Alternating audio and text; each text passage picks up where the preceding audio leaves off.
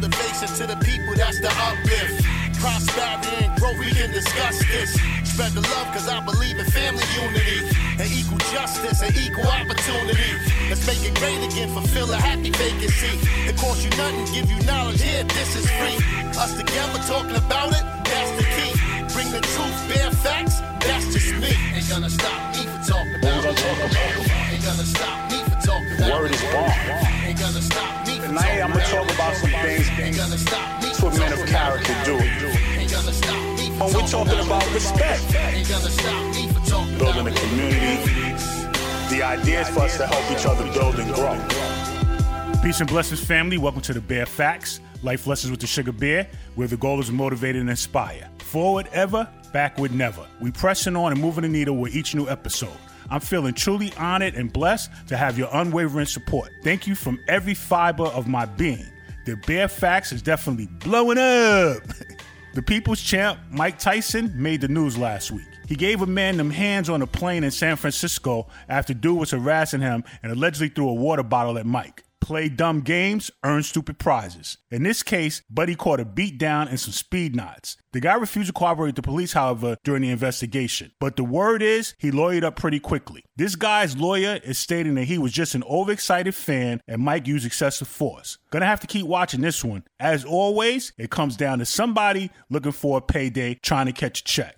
I generally attempt to avoid blanket indictments, but I gotta say that in this case, Charlemagne the God may be right when he says the craziest people live in Florida. The case I'm referring to is the legislators who backed Governor Ron DeSantis in his fight against Disney. Last week, the Florida House voted to revoke Disney World's designation as a special tax district. As the Reedy Creek Improvement District, Disney had essentially been allowed to self-govern its 25,000-acre theme park complex for 55 years. This revocation was done because DeSantis and his fellow Republicans are brazenly retaliating against Disney after Disney paused political donations in the state and condemned Florida's new education law known as the Don't Say Gay bill. The bill has many layers. One of the main issues from the opponents is the bill prohibits discussion about sexual orientation and gender identity through the third grade in Florida classrooms and limits it to older students. For DeSantis, it's coming across like he's a spoiled little brat that wants to pack up his marbles and go home. He's quoted as saying, "If Disney wants to pick a fight, they chose the wrong guy. I will not allow a woke corporation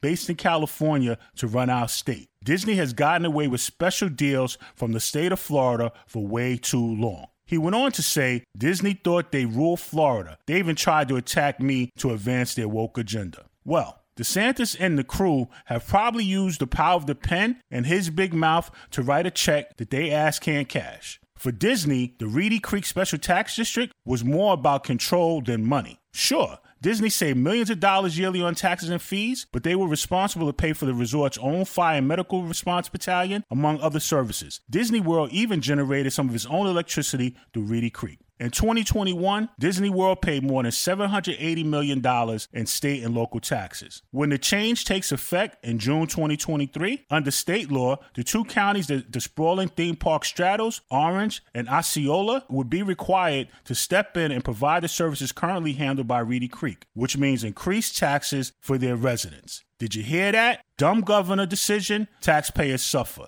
Once again, dumb governor decision, taxpayers suffer. In Orange County alone, property tax could climb as much as 20%. For the record, Reedy Creek has an annual budget of about $355 million. However, it carries $977 million in debt, which will be transferred to the counties. This Florida fiasco is the latest example of how speaking out on social and political issues can put corporations in conflict with some lawmakers. We've seen this movie before. Georgia clashing with Delta Airlines over voting rights. Texas saying they would bar Citigroup from underwriting municipal bonds in the state unless the bank revoked its policy to pay for employees to travel out of state for abortions. The most troubling part of this Florida madness is that it is absolutely an act of retaliation directed at Disney speaking out against the Parents' Right in Education legislation, also known as the Don't Say Gay bill.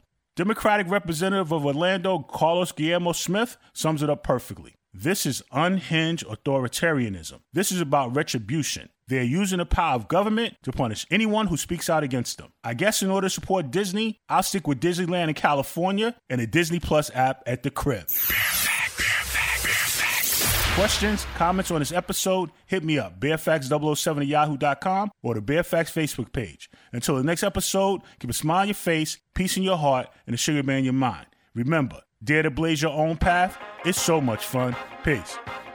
This episode of The Bear Facts is powered by Buzzsprout, executive produced by J. Will for RJW Enterprises Incorporated, music coordinated by Icewater for Indicave Studios. The Sugar Bear is available to respond to your feedback, questions, comments, and show ideas. Use the email bearfacts007 at yahoo.com. Continue to check for The Bear Facts on your favorite podcast platforms.